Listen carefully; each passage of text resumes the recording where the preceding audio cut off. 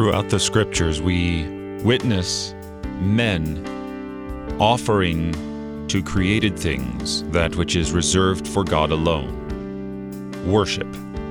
You see it in the Old Testament, and you see it in our reading here from Acts 14, when Paul and Barnabas are in Lystra. The people of Lystra, and in particular the priest of Zeus, come and want to offer sacrifice to human beings, to Barnabas, to Paul, to created men, made in the image and likeness of God, but still not worthy of true worship.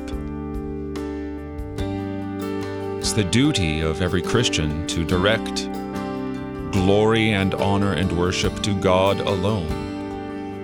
Jesus asks, whose image is on the coin? And if it's Caesar's image, then render to Caesar this hunk of metal. But in whose image are you made?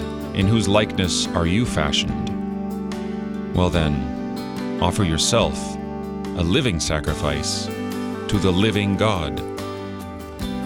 This is meet and right and salutary. You're listening to Oratio, part of your morning drive for the soul, here on Worldwide KFUO. Christ for you, anytime, anywhere.